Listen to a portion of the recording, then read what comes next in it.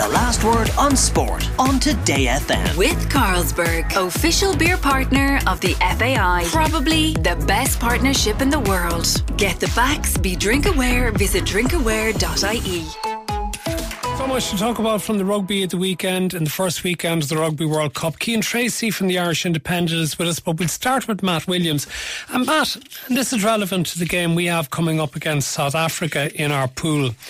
If Tom Curry was sent off in the England-Argentina game on Saturday, why wasn't Jesse Creel sent off in the South Africa-Scotland game for doing more or less exactly the same thing? Excellent question, Matt. I wish I could give you a logical and rational answer to explain it to you and the listeners. Look, I will be very honest. I didn't think the send-off in the England game of Curry was a send-off. Without getting too technical, I don't know how he could have avoided it. He was staying on the ground, guy jumps in the air, and it's an accident.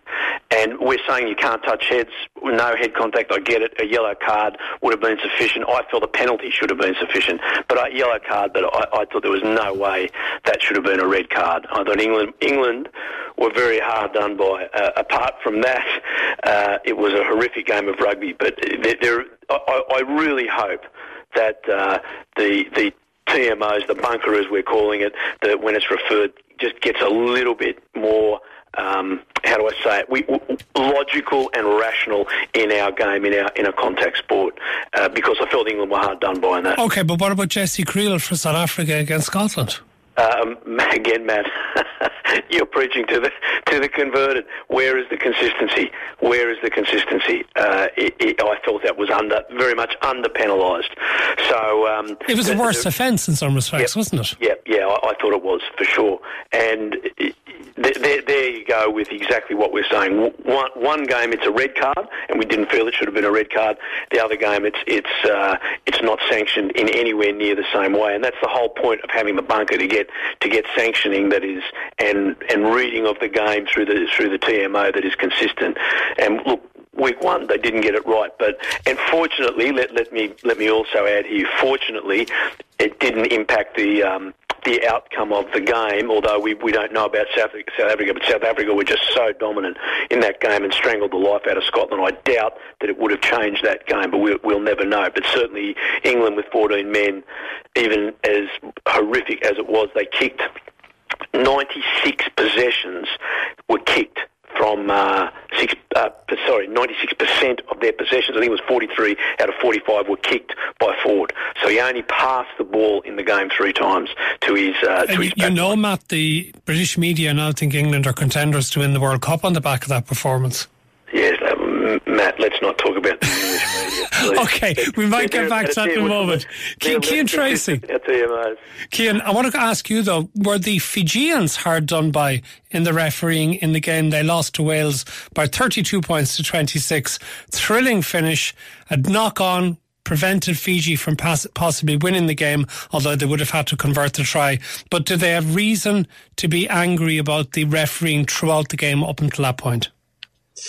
I think they did, Matt. Yeah, I was actually in Bordeaux last night for that game. I stayed on after the Irish match, and what a game it was. Certainly one of the best World Cup games that I've had the privilege of being at. And yeah, unfortunately, it was, I think, a microcosm of what you've just discussed there with Matt, the inconsistencies across the board. I mean, Fiji had a player sin bin, and it seemed like Wales were getting away with the same offences. And look, the World Cup is such a massive shop window. It's an opportunity to attract new audience, people who don't usually watch rugby. And if Matt is struggling to tell you what a red card is these days, then how is a person who's never watched a game of rugby supposed to get to grips with it? So while there were no, I don't think, hugely contentious issues in terms of red cards, maybe there was a couple of borderline tackles. I think it was more about the cynicism of Wales. But look, they're far more street smart.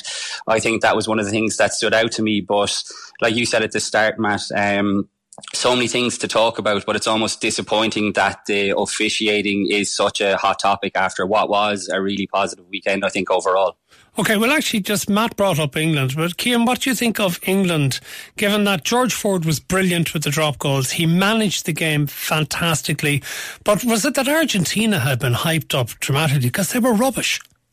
Yeah, I think that's definitely been my sense coming away from this. I think, people are focusing a lot on England and actually not focusing on how poor Argentina were. I think it actually says a lot about the standard of the Rugby Championship that we saw this year. It's been quite clear that South Africa were nowhere near their best, and an All Blacks team who are certainly not a vintage All Blacks team ended up winning that. So, this was a pool that I certainly thought Argentina could have went on to win.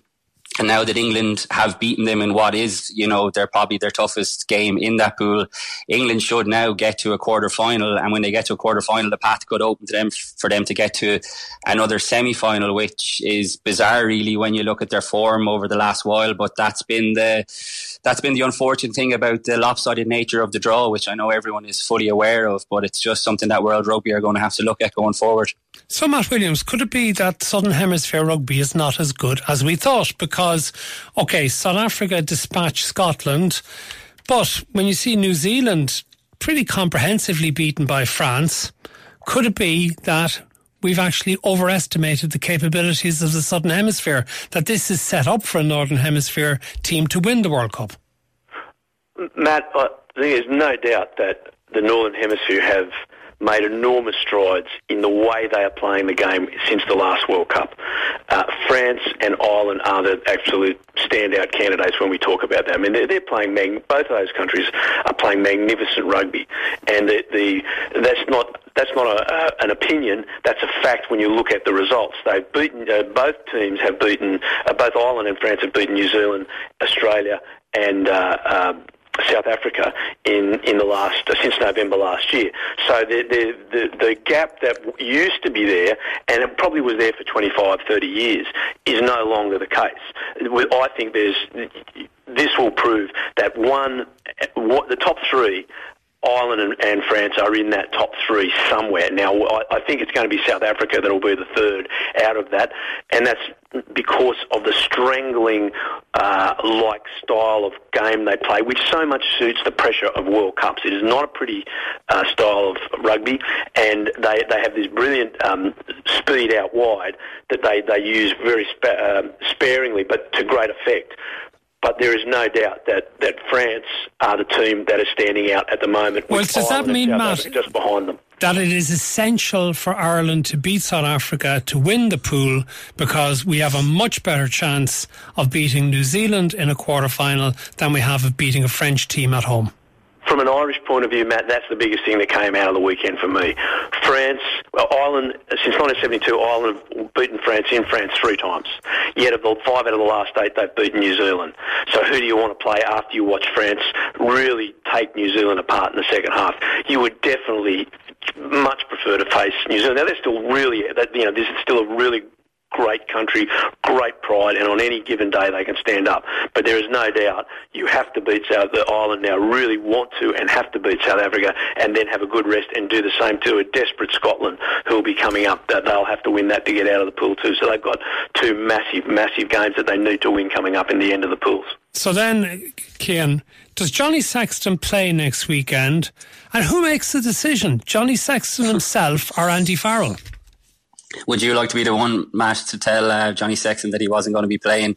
I certainly wouldn't. But hang on, isn't that Andy Farrell's job? Isn't the chain of command that Andy Farrell, if he thinks it's best to keep Johnny Sexton for the following week, not run the risk of injury next weekend, he tells him, shut up, wait your turn, you play the following week? Yeah, of course. Look, the final decision absolutely does rest with Andy Farrell. There's no doubt about it. I think the sense on the ground over here, I've just come back to tour where Ireland are based. The sense on the ground here is that Johnny Sexton will probably be on the bench. I know he was talking straight after the game as if he was going to be heavily involved, but I think they need to get minutes into Ross Byrne. Jack Crowley got a decent cameo off the bench on Saturday, but I think it's important to spread the minutes around, and I don't think you can leave Johnny Sexton out of the 23. My mind goes back to 2019 when Joe Schmidt decided to leave Johnny Sexton out of the Japan game altogether, and that's since proved to be a really poor decision. So I would expect the team to be pretty similar to the one that played against Samoa a couple of weeks ago, maybe even a little bit stronger given the struggles that they had that night. But I think the bench is certainly going to be stacked, and I think one of those players on the bench will be Johnny Sexton. Now, Matt, we aren't too long to read too much into Ireland beating Romania by 82 points to 8. However, Do you ever recall an Irish team in the past, particularly playing in the type of heat that there was at the weekend in Bordeaux, actually running in 12 tries and keeping running them in as the game went on? And break the hearts of all the people who backed the bookie spread by scoring a try in the 81st minute, by a 90-metre try. No, Matt, that's a phenomenal performance, as you say, in incredible heat. And as I thought Tyke Furlong was really brilliant after the game. He said it's not a box-ticking exercise. It was about getting our systems and our play right, and there's still things I have to get right. I thought it was a really good performance in every sense, but they still showed there were things to work on. They got some nerves, Matt. In the first half, you saw a lot of passes go to ground, pushing passes. I was sitting with Alan Wynne-Jones. It was a great privilege to be around, listen to his rugby intellect, and he was just saying they were pushing passes. A lot of that's nerves, and then in the second half they didn't. They were more conservative, but that created more space. And the other part was, as crazy as it seems when you get beaten by 80 points, the Romanians were very physical, so they actually got some good contact, some hard contact, and that'll stand them in good stead. So that team that we saw play in that heat will play against South Africa, and I agree completely with the summation that the team from Samoa, the majority of that team will play. I'm not so sure about Sexton on the bench, because if someone gets injured, he'll have to play a long game. Now, the question, and this is a really, really difficult question, Matt, really difficult. At Johnny Sexton's age, if he plays a lot of minutes next week, then he plays South Africa, he has to play Scotland, he has to play quarters, he has to play semi, he has to play a final. Is his body going to hold up to all of that? Well, I'm delighted that you've got us all the way as far as the final, Matt.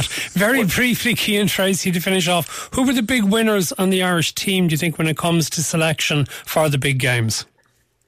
I think the Ireland team, Matt, is, if everyone is fit, is pretty set in stone. But I think, without question, the guy who made the biggest impression, kind of from nowhere almost, was Joe McCarthy. Again, there's a strong feeling, it's constantly growing over here, that Joe McCarthy is being primed for involvement in that South Africa game in 2 weeks now.